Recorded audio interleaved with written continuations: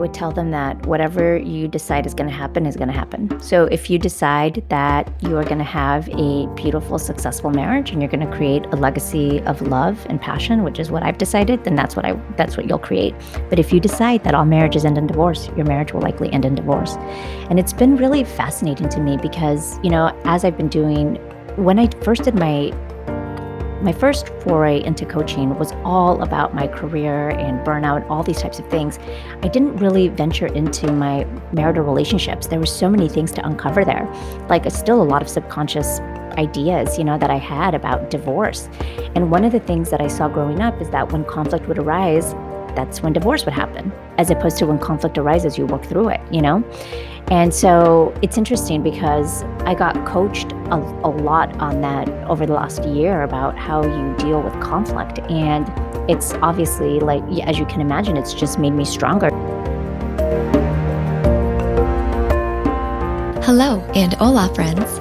Welcome to the Medicine, Marriage, and Money podcast, the only podcast for dual physician couples who want to achieve marital interdependence and financial freedom together. In this podcast, you will learn how to show up as the best version of yourself so that you can love intentionally and build a stronger and more financially savvy relationship with your spouse.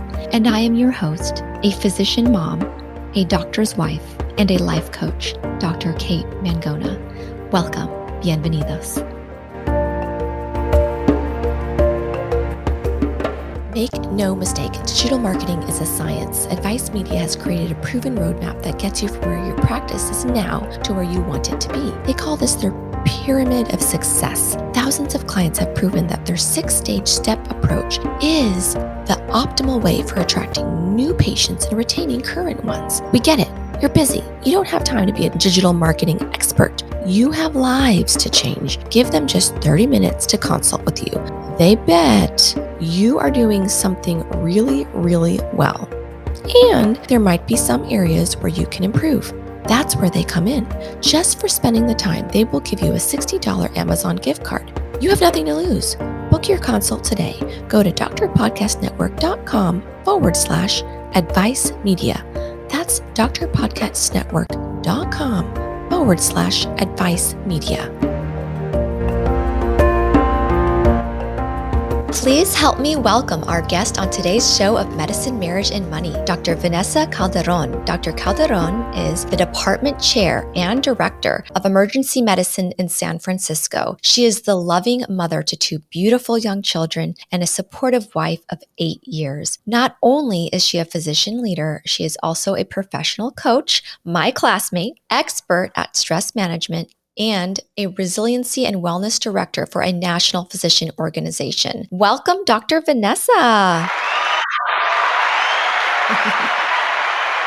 Well, thanks for being here. I'm so excited. Absolutely. Thank you, Kate. I love what you're doing. You're really humanizing who physicians are, by talking about our relationships. It's so beautiful. Well, and you too, as well as with your Latina Doc podcast with Ursula. I'm loving that as well, bringing it to the Latina community, which is absolutely perfect. And tell me a little bit, okay, before I have you tell us a little bit about you, just give us your quick, fast and dirty definition of marital interdependence. Oh, girl, let me tell you.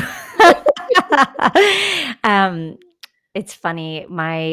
So I'll tell you what my definition is now, and if we have time, I can go into how we got there. But I will say that I never thought I was going to get married, because a lot of what I experienced growing up, I didn't want to get married because my parents had a sort of complex relationship that ended in divorce. And I just assumed all marriages ended in divorce.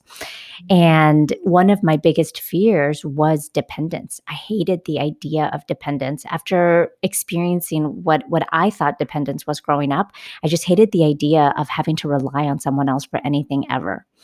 And so I was gung-ho on being not just independent, but being highly successful, financially independent, and never having to rely on anyone ever in my life. And, it served me well for a while, and it's clearly not the healthiest way to approach life. So when I met my husband, the guy's amazing. I'll start with that. But there was a lot of conversations we had to have because I wanted to be super clear that I didn't need anything from him. Like, we were gonna if we decided to get married and decided to do the work, because in my mind, I had already decided marriage was gonna be a lot of work. So if we decided to get married and we were gonna do the work, it was because we already loved ourselves for who we were, and all we were gonna do was support the other person in continuing to grow. So for me, the idea of interdependence is the idea of loving the other person and lifting them up, helping them grow. That's it. It's not because you need anything from them. Although it's funny, I want to believe I don't need my husband's love, but I do want it. I desire my husband's love, not because I don't feel full or because I don't love myself, but just because it's beautiful. And when I open myself up to that type of love, I'm just able to create more love in the world. Oh my gosh, that's beautiful. That is like one of the most perfect definitions. Did you know that 8 years ago? Girl, no. Yeah, thank you, because it took me 6 years to figure that out. So we met, geez, I think about 12 years ago we met. And heck no, I didn't know that. Again, like I remember actually telling my husband, "Why would we ever get married? That's so silly." One of our my husband tends to believe that he didn't fall in love with me right away, but he did. And I fell in love with him too. But it's just funny because I remember one of our first sort of dates, and it wasn't a typical relationship at all. I was doing a dual degree. I was doing my MD at UCLA, and then I was doing a joint degree, a master's in public policy at Harvard at the Kennedy School. So I was going back and forth, and he was at the Kennedy School as well, doing a public policy degree. And I was finishing my third and fourth year of medical school, and so I came back to LA. I was living in Venice Beach, and he came to visit me one weekend when we were first dating. And we were at the beach hanging out. And I remember talking about marriage. I was like, wait, but why would we get married? Things are so great. Like, why would you want to get married? That doesn't make any sense. What's the point of that? And so, absolutely no, I did not know that back then. And it took me a while to come to that definition. It took me a long time. Definitely before I said yes, I remember our vows actually reflect a lot of what I'm saying now because we had to have a lot of conversations of what it meant to become to be in a partnership. Okay, and you guys were open about that, like, before you actually got married, it sounds like, so you're talking about at the beach. Yeah. I mean, nothing is perfect, but we at least started the conversation. There was a lot of, okay, so he's an East Coaster and I'm a Californian, and we were at the beach in Venice. And I remember saying to him, being totally point blank, like, okay, just so you know, and I was anchoring pretty far. I was like, just so you know, I don't think this is going to work out. He's like, why? And I'm like, well, I'm a Californian. This is where I'm going to live. And so I don't know about you, but I don't think you want to move to California. He's like, I like Venice Beach. I like the beach. I'm like, okay, cool. Remember you said that. So how were you doing 2 degrees at Harvard and UCLA at the same time? Slowly, and it was a lot of work. So I had a very circuitous route to where I am now. I did my first and second year of med school, and then I took a year off and I moved to Washington, DC, and I did grassroots organizing work and healthcare advocacy for a year. And then I went back and decided I wanted to pursue a master's in public policy. So I did my third year. And then I did my fourth year kind of combined. I went and did a year at the Kennedy School, and then I came back and did 6 months of my fourth year, finished up the Kennedy School, and then came back and finished up fourth year. Oh, wow, and so everybody just you had to get special permission for these things? Yeah, yeah. I mean, my med school had a lot of joint degrees doing stuff, but they were usually through UCLA. So it's like joint degrees through UCLA. So I was the first one that did something outside. And they came along with me. They weren't super warm to the idea initially. Med school, they invest in you to graduate. And so they want to make sure that you're going to do that. Right, exactly. Okay. Well, okay, and then now just tell us a little bit about where you are now. So I'm still married. We live in San Francisco. Well, we live right outside of San Francisco. We live in the Bay Area. And yeah, you mentioned earlier in my bio, we have two beautiful kids. My daughter's going to be 7 soon, and my son is going to be 4. Crazy, crazy how time flies. Yeah, and as you mentioned, also, we're both in the same coach certification program. I've been pursuing physician leadership for my entire career. In fact, after my chief residency year of residency, I applied into a leadership and management fellowship for physicians. So I did that for a year, and then I've been doing physician leadership since then. And a lot of things shifted. I think prior to COVID for me, when I experienced just ton of burnout, going full speed ahead, a million miles an hour, and experienced tons of burnout, and came back from that, totally shifted my perspective and went head first into resiliency work, and stress management work. And actually, that was my first experience with coaching. I had some transformational coaching experiences, which is what led me to fully understand the evidence behind it and how powerful it can be. And which is why I then pursued more training into coaching to now be a coach. So I did that, and now I'm doing the resiliency work. I'm still doing a physician leadership work, but heavily resiliency work now. Yeah, and now diving into coaching. Awesome. Well, okay, can you tell us a little bit about when you first met your hubby, what that was like? Oh, yes, it was like love at first sight, rainbows and unicorns. So we were both at the Kennedy School, and I love to tell the story because it's a fact, it's true, although he doesn't believe it. But the Kennedy School used to have this like forum at the bottom where people would like hang out at the bottom, and you can like go to the top parts of it to do work, and there were these little cubbies.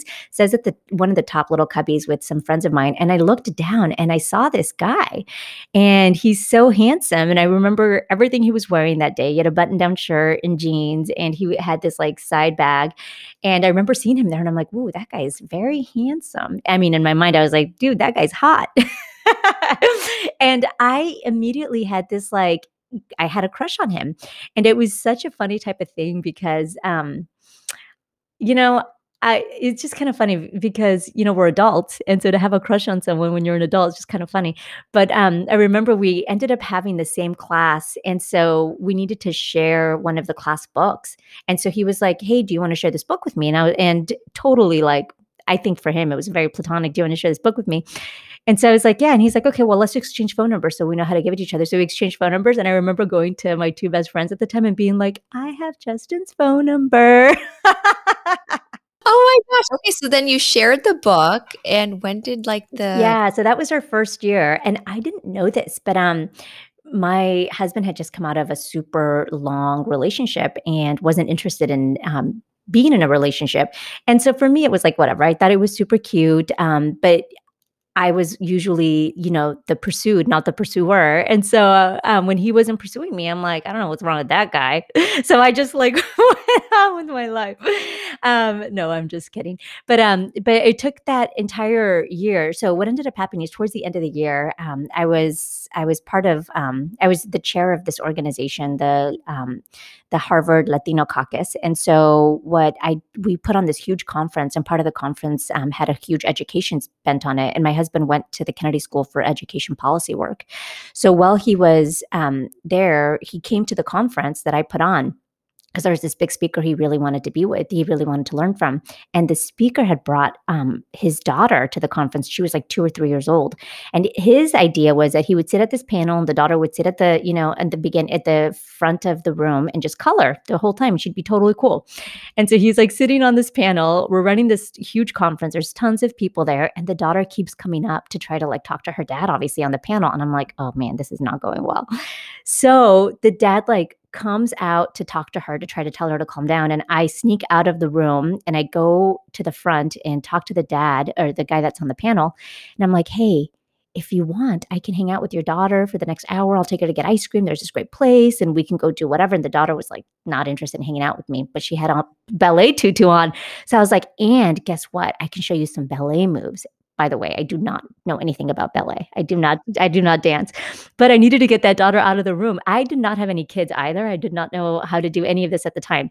And the dad was like, "Oh my gosh, you do ballet?" Anyway, so the daughter finally came with me, and the dad went in, had a great panel, and at the end of that, I brought the daughter back, and my husband came up to me afterwards and was like, "Did you just go and hang out with so and so's daughter for an hour?" I was like, "Yep." And he was like, "Wow." And he says that that's when he realized that there was so much more to me, that I like cared so much about these bigger things, that I wanted people to have like really good experiences. And so that I went and did that. And for me, I was like, interesting that that was his perspective. I wanted to make sure the conference was successful, you know, and but that's when he said that, and after that, it was on, man. He started pursuing me. He wanted to like and it was like very it was very sweet. Like I remember him asking we had like this like, you know, grad school formal thing coming up like a dance and he was like, "Are you going to the dance? I'm going to be there. Maybe we can like go together." It was just so like it was very cute. And this was like a year after you guys met, or how long after you had? Yeah, it was like a school year, so like 9 months. Yeah. No, isn't that amazing? Like, so thank goodness you were at the same school at least for another year so that this second opportunity could happen. And so was your husband, is his background, does he come from a Latino background as well? No, my husband is half he's from New Jersey. His dad's side of the family was very New Jersey Italian and his mom's side of the family is actually Canadian but born in the United States. So no, not Latino at all except for the fact that he looks totally Latino and my family always wants to pronounce his last name like he's Mexican. So Oh my gosh. So how have the cultural differences played out in your marriage, and what does that look like?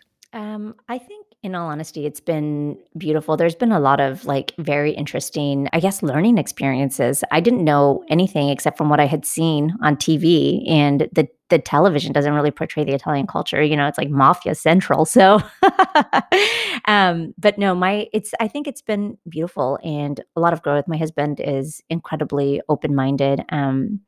And I think he was excited to be a part of a really big family. He has kind of a smaller family unit, and I have a very traditional Latin family where we have our core family, right? My parents, my sisters, their kids, but then we have our bigger family, grandparents, and I think he was really excited to be a part of that. There's never, as you can imagine, I'm sure there's never a dull moment when you come to a Latina or you know Latinx like event. So yeah, I think he was excited about that. Oh, beautiful. Okay. And now that you've been married for 8 years, when you told us a little bit about your views of marriage in childhood and how those have evolved and you're actually have stayed married, what else? What would you tell those people who are still determined they're never getting married because all marriages just end up in divorce or conflict? I would tell them that whatever you decide is going to happen is going to happen. So if you decide that you are going to have a beautiful, successful marriage and you're going to create a legacy of love and passion, which is what I've decided, then that's what you'll create. But if you decide that all marriages end in divorce, your marriage will likely end in divorce. And it's been really fascinating to me because, as I've been doing when I first did my first foray into coaching was all about my career and burnout, all these types of things. I didn't really venture into my marital relationships. There were so many things to uncover there. Like, still a lot of subconscious ideas, that I had about divorce. And one of the things that I saw growing up is that when conflict would arise, that's when divorce would happen, as opposed to when conflict arises, you work through it. And so it's interesting because I got coached a lot on that over the last year about how you deal with conflict. And it's obviously like, as you can imagine, it's just made me stronger to really show up, be aware when my old stories of like, oh, conflict, divorce is coming up to just be like, conflict, divorce. Oh, that's it. That's an interesting thought. There it is again, and let it pass. So I will just tell you that if you decide, and marriage isn't for everybody, and that's totally fine. But if you decide to get married, make sure you're doing it for the right reasons. Do it not because you're looking for something or looking for someone to complete you or, all those old ideas of marriage of this person's going to give me status or money or this person's going to make me feel loved, which will make me feel happy. If you're doing it for all those reasons, then it's likely that, it might end because nobody can create that for you. The only person that can create that for you is you. So once you 100% love yourself and create all of that sense of quote unquote security, which again is a thought, right? Then you can venture into a marital relationship with sort of a clean background, you know? Oh my gosh, I love that quote. Whatever you decide will happen, will happen. Yeah, if you think your marriage is going to end in divorce, then it will. And you talk about conflict here, and how does one deal with conflict? Can you give us an example of how you deal with conflict in your marriage? How do you guys argue? Because I know that my argue has changed for sure.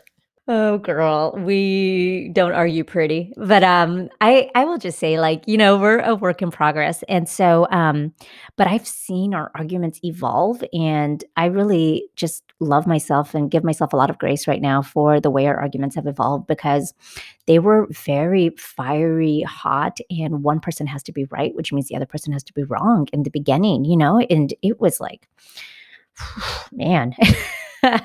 I would not wanna go back there. And now where it is, and it still gets that like that sometimes, we still have egos, and our egos feel like they need to protect ourselves, and sometimes the only way you know how to argue is to try to prove a point and make yourself right, and so that stuff still happens.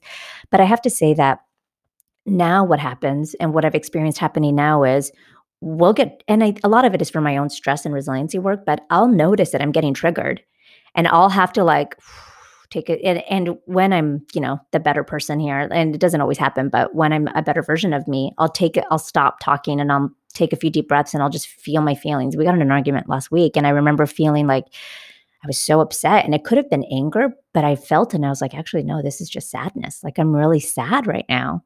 And so I stopped because I didn't want to come back and, say the things that I thought were going to make me feel better. Because the only thing that was going to make me feel better, obviously, are me, like, being in tune with what I'm thinking and changing that. And so now the way we argue is, it can still sometimes get fiery, but I think we do a good job of listening to each other, or taking a huge step backwards. Well, whenever we're super triggered and we can't process. But for me, I think a lot of what's created, I think, where we are now, is self compassion for my marriage, because I used to believe that everybody else's marriages were perfect, and that my marriage was the only one having problems. And it's just like, Dr. Kristen Neff, who's like the main, I think, guru of self compassion these days, has put out most of the research. What she says is that's the same exact thing that happens individually. You think that everybody else is succeeding and having this great life, and you're the only one suffering.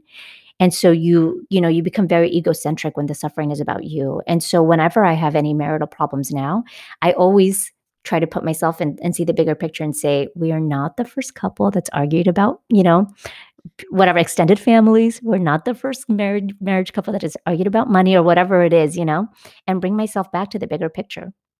I love that. Oh my gosh, I have to take huge step backs like probably every single day, or at least on the weekends when we're together all the time. And remember, yes, like I feel like I say a lot, you just don't understand, or you don't understand, right? And we all feel that way. We always say, well, you just don't understand. But we're not the only ones suffering here. Everybody just needs to show each other more self-compassion. Oh my gosh, Dr. Kristen Neff. Let's talk about how you invest in your marriage then. We talked about conflict. What kind of things do you guys do to create that bond, reignite that passion? Okay, so that's a great question. So, it's funny that you say that. I have to say, so again, I did this whole transformational work on my career, and what came out of that is, wow, look at, I'm succeeding so much in my career because I'd always put that first, but I had never prioritized my marriage. And so a few years ago, I was like, okay, that's it. I'm just going to prioritize my marriage the way I prioritize my career. And so I put it at the forefront. I have a vision board, and I put the very first thing on my vision board was my marriage, which had never been before. It had always been my career. And my and when that happened, so many things shifted for me. When I saw, I was like, man, we might benefit from therapy. We weren't in necessarily a super bad place, but I have to tell you, if you ever go to marriage counseling or therapy, you want to go when you're at an average or above place to start, and create that base when you're there, as opposed to, it's great to go anytime, but if you're going when things are really, really tough, it's hard to come to the center. It's hard to create that vulnerability. But it's easier to be vulnerable when you feel safe or loved. And so going when you're at an average place or above to start like a therapy kind of relationship, it's a really good place to start. So we did that a few years ago, and then and it was strengthening. Anytime you have a conversation that makes either of you feel vulnerable, and you work through it, and the person at the end of feeling vulnerable feels loved, you feel so much closer, right? All the time. So we started investing on date night. So this is before COVID, when we can still get people to come to our house to babysit.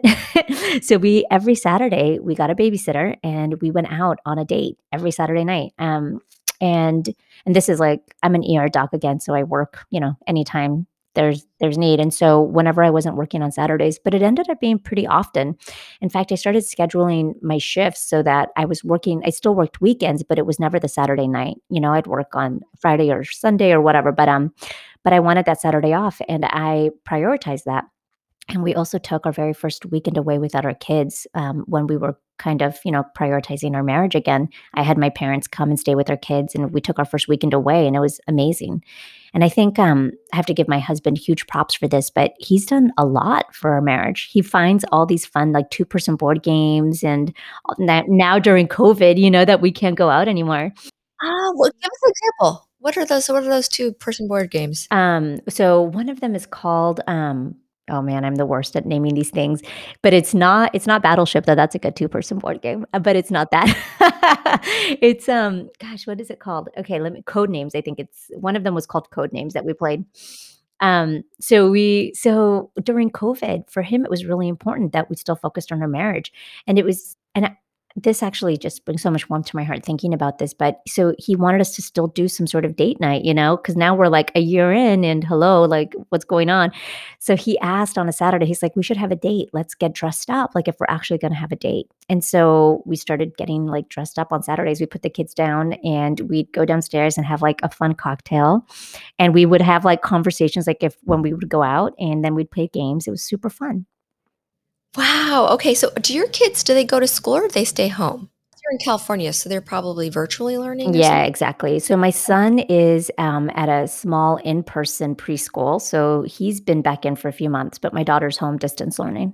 Well, okay, that's beautiful, and it sounds like both of you guys so you started early before things even had a chance to crumble, right? When you were average or above average. So that sounds like it's one of the keys, and then also you both decided and you both committed to making your marriage number 1. Well, it sounds like you did first.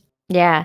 He never had that problem. In his mind, he grew up in a house where his parents were married forever, until his dad passed away. And so for him, of course your marriage just works out. Of course you work through things, which has been so interesting. Like my go-to in the beginning of our marriage was always like peace. Like I guess we're getting a divorce. And he's like, "What are you talking about? We work through these things." Yep. Oh my gosh, totally know that. Yep. And so, okay, so let's talk a little bit about your career then. Okay, so we know your vision board, you put marriage number 1, changed everything. But let's go back to like when you decided you needed to like seek out everything was piling on top of you, right? And you were talking about the physician burnout. And I read a little bit about on your website and your blog of all the things that were happening in your life, like your mother being diagnosed with cancer and you having to like go back after having a baby right away to all these night shifts. Like, is that when you kind of shifted into learning about this resiliency? Well, that's when I shifted and became burned out. But you know what's interesting? And I realize this now is when I told that story, and I've told that story many times, I was always wanting to list all of the things that had happened to me because I wanted to prove that I'm so strong. And the only reason I burnt out was because of all of this stuff. But the truth is that that's BS. Yes, all of that stuff happened to me, but anybody can burn out anytime. It could be the same thing repetitive over and over again, like the last year of our lives with COVID. It could be anything. You don't have to have, a barrage of things happening. But that's yes, all of those things happened to me. And what I experienced at that time was burnout, not at all the other end of that, because I also, am a physician. And when I went to training, we never asked for help. We never asked for support. Medical school teaches you how to find answers, but it doesn't ask you how to ask. And medical school teaches you how to be really strong and put up with a bunch of stuff, but it doesn't teach you how to be vulnerable. And so I remember there could have been so many times, I can just see like if I were to do the algorithm of me burning out and all those things happening, there could have been so many interjection points where I could have just asked for support. Like my staffing is really tough, tight at my site right now. Instead of me picking up all those night shifts, I could have asked, to bring in somebody in to help with the night shifts. Or like the contract stuff was happening at my site. Like I could have asked for support there's so many points there that I could have asked for support, but I didn't want to need the support because I didn't want to appear weak. We want to be so independent. Oh, totally. And that was also, again, like, I grew up thinking I never needed help from anybody. I could do everything myself. And it didn't help, going to medical school and the way we were taught back in the days. I think when both you and I were there, it just doesn't teach you those things.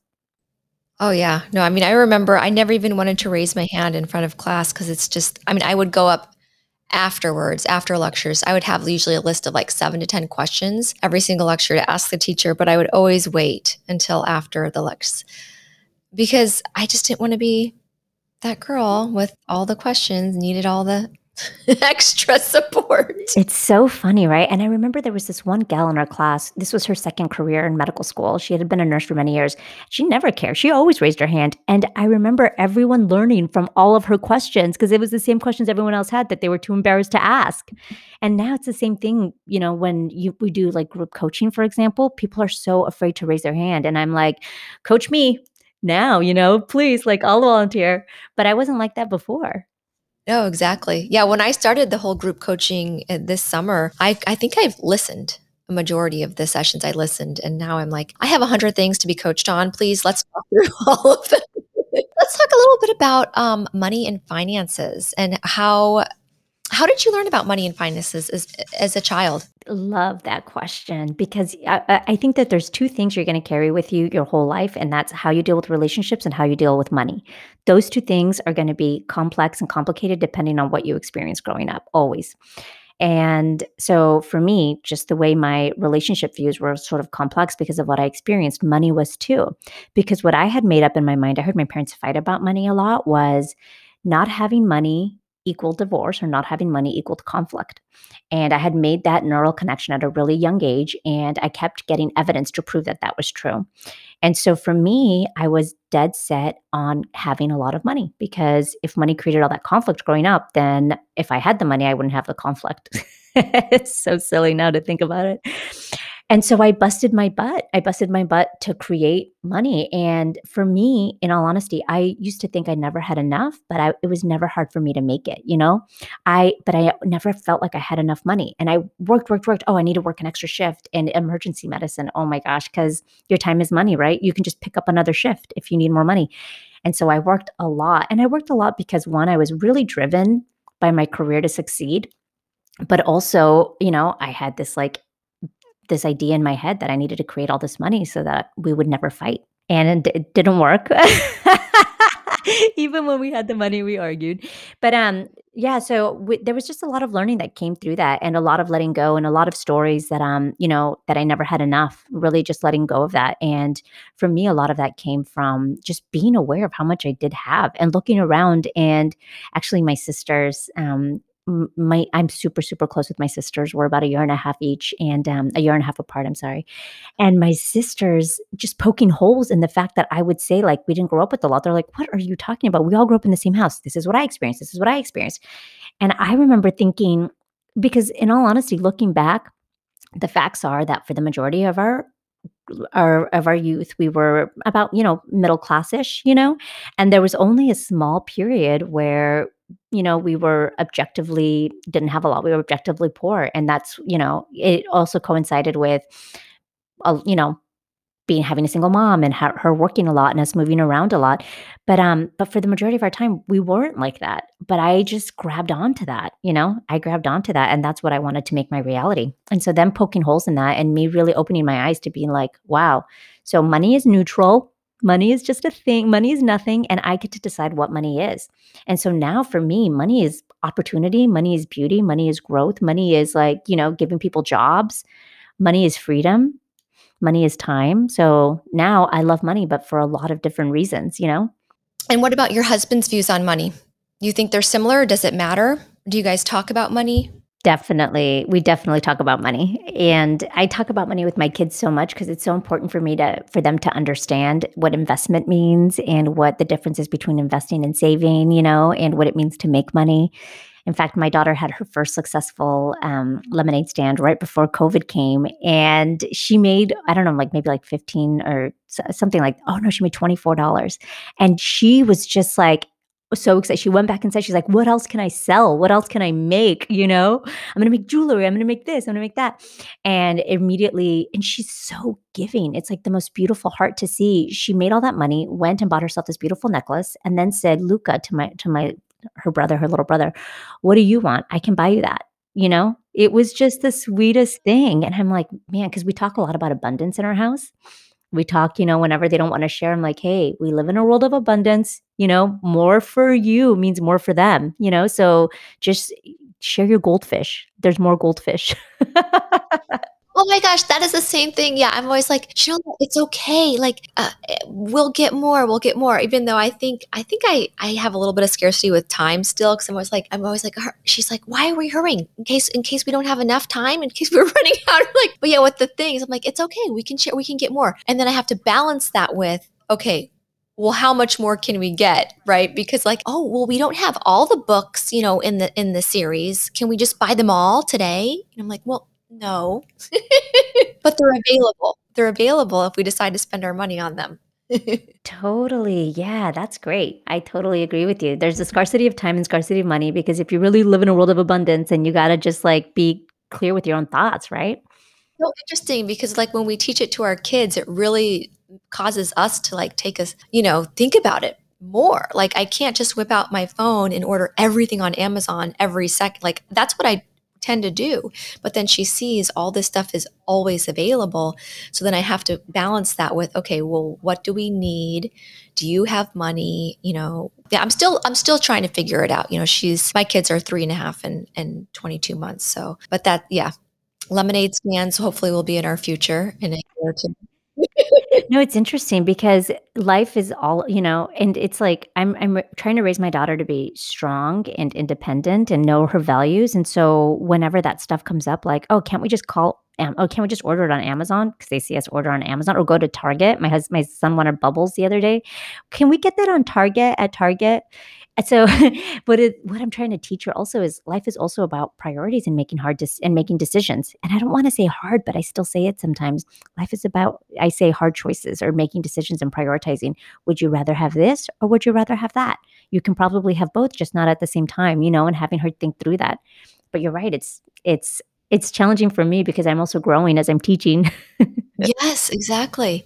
Exactly. And the other thing is, when do you allow them to have, like, the iPad or watch a TV show? And, because they could do it all the time too, but then my 3.5-year-old turns into a little I give her like 30 minutes sometimes with ABC Mouse. It's like a little educational app.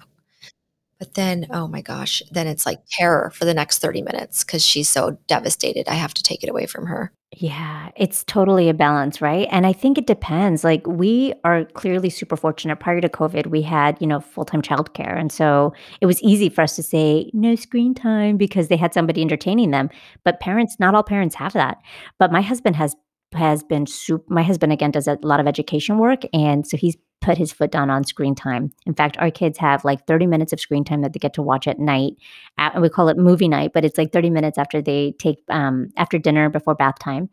And they love their screen time. And then we do have tablets for them, but we only use them during long road trips. And it's after we've been in the car for like 2 or 3 hours, then they get their tablets.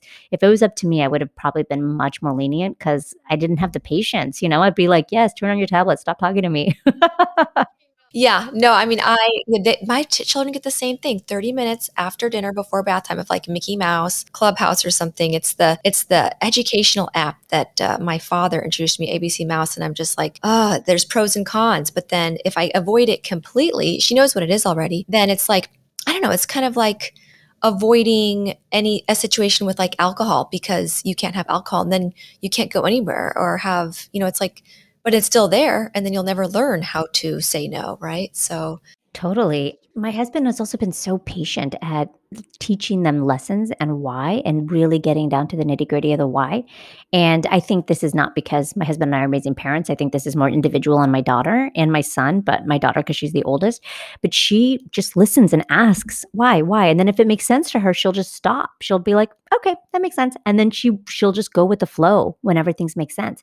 It's so bizarre. And I don't know if my son will be the same way. He's going to be 4. I mean, so far he's like that, but my son's still like, my daughter won't even sneak sugar or sweets in between things because she's like, oh no, we don't need that extra sugar right now.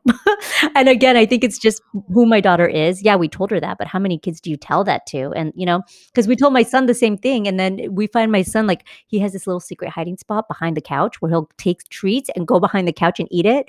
And yesterday he came out and spit out a piece of gum. I'm like, where'd you get that gum? He's like, I chewed the gum, but I didn't swallow because I didn't want to get in trouble. So I'm spitting it out. Does that still mean I get dessert? I'm like, dude, what?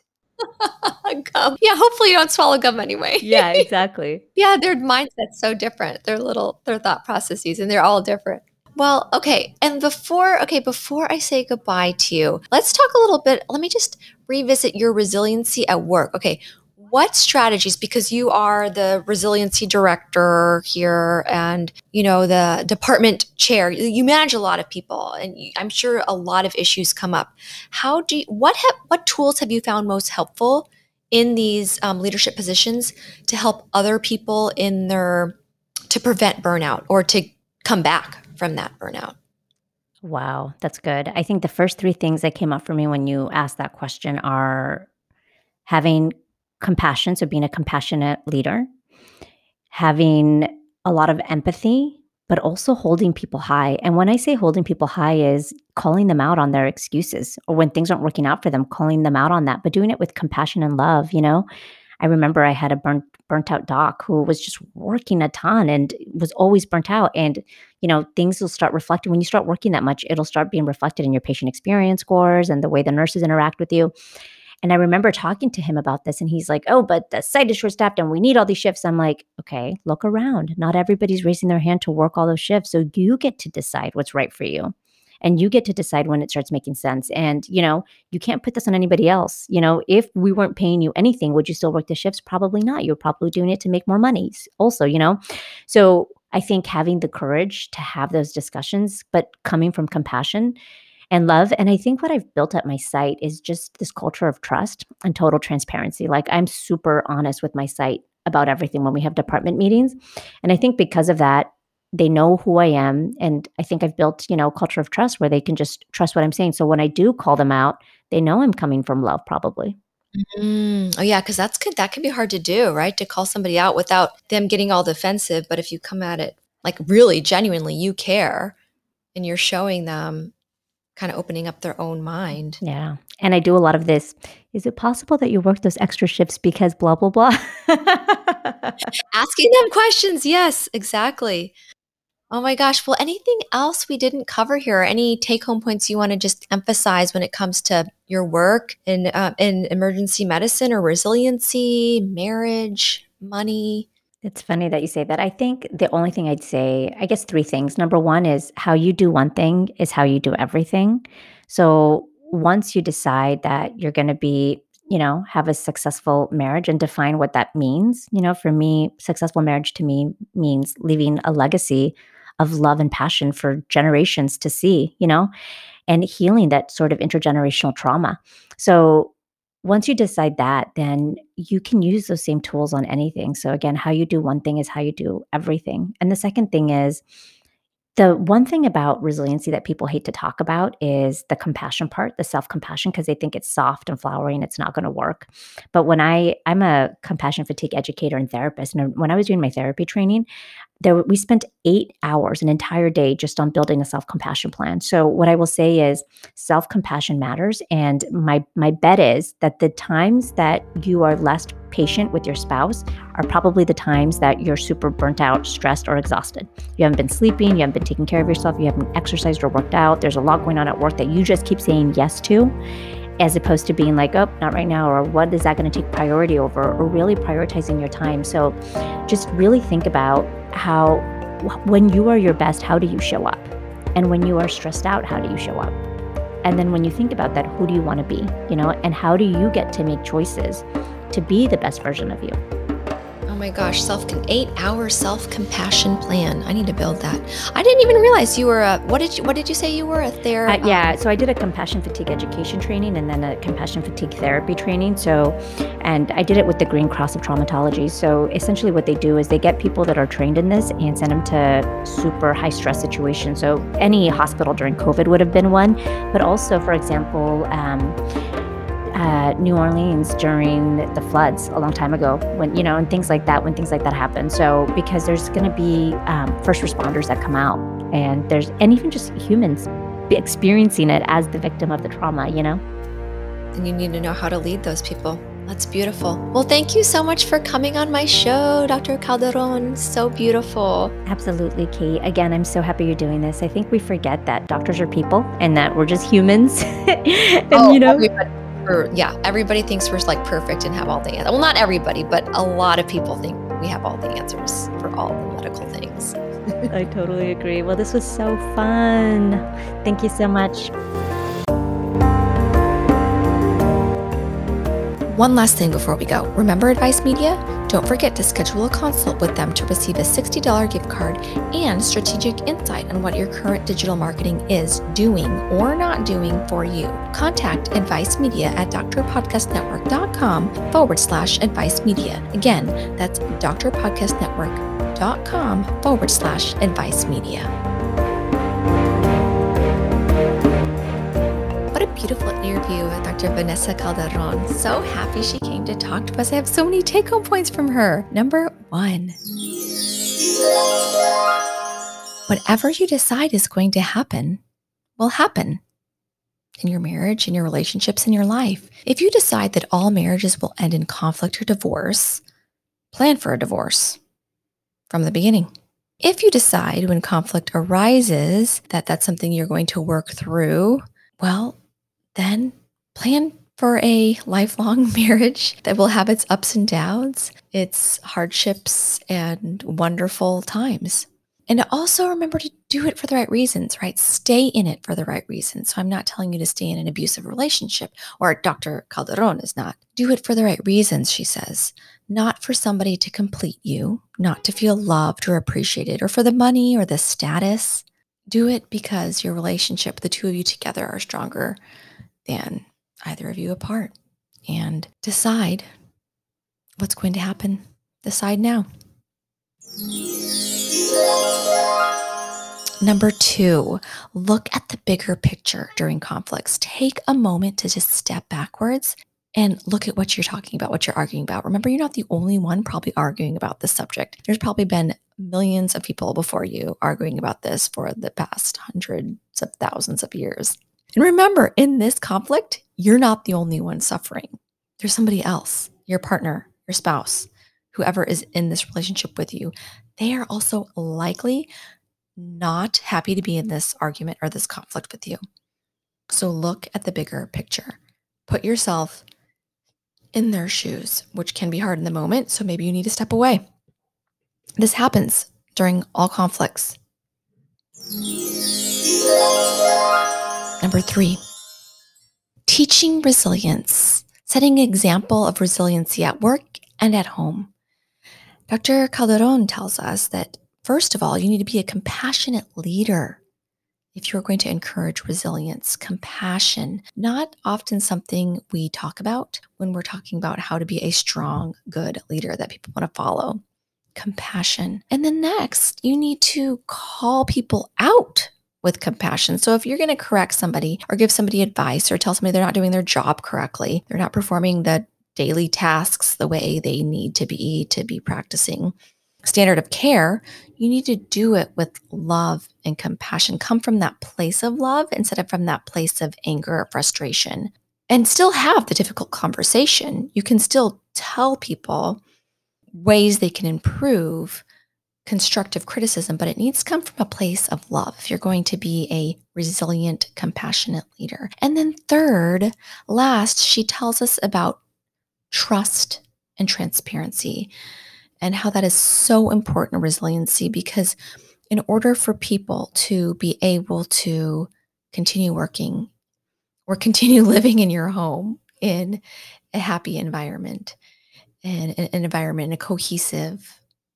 collaborative environment, there needs to be trust and there needs to be transparency. They need to be able to come to you with any question or any topic. Anything should be allowed. So set your ego aside, take no offense, maybe step back, maybe don't react or respond immediately, and just listen, but offer that trust and transparency.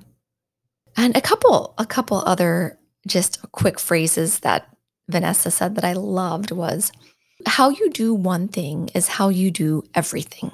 And want to be loved is different than need to be loved. Oh my gosh.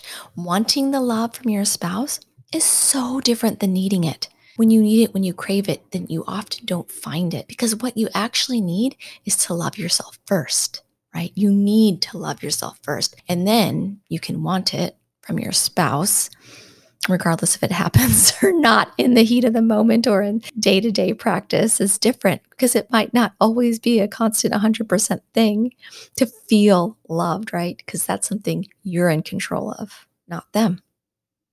And that is it for the take-home points from Dr. Calderon, my friends. If you're listening to this, happy Monday. This is likely a few days after I've given birth to my third child. So I will still be here for you guys. I will still be making podcasts every Monday for the next 12 weeks that I'm off from my radiology job. Definitely feel free to reach out to me on the Facebook, the gram. I will still be there. And I hope you walk away asking yourself, how can I lead with more compassion, more self-compassion? How do I feel about conflict in my relationship or relationships? Can I tell the difference between anger and sadness when I am in an argument? And if so, how and what does that mean? How can I prevent physician burnout, both for myself and for those around me? And lastly, do I trade time for money? When I go to work, do I pick up extra shifts because that's how I think I can make more money, is just by trading more time for money? And what is that doing to my life? And that is it. If you want more about financial tips and advice, definitely check out my husband's Facebook community, 39.6 community. And that is open to anybody who wants to become more financially savvy about anything: homes, cars, rentals, Airbnbs, student debt, real estate, investing, everything. Okay. And if you want a place to talk about relationships and marriage and daily inspiration, and a place to just come and paint relationships in a positive light, come over to my Facebook group, Medicine, Marriage, and Money. If you are a physician, you are welcome to join, and just reach out to me. I love a 5-star review. I'd love it actually even more if you just shared this episode with somebody who needs to hear what Dr. Vanessa Calderon has to say. And much love to you and your spouse. The content of this podcast is not intended to be a substitute for professional, medical, or financial advice. The opinions provided on this podcast are those of myself or the invited guest alone. They do not represent the opinions of any particular institution. Always seek the advice of your physician or financial advisor with any questions you may have of a medical condition or financial plan. This is for your entertainment only.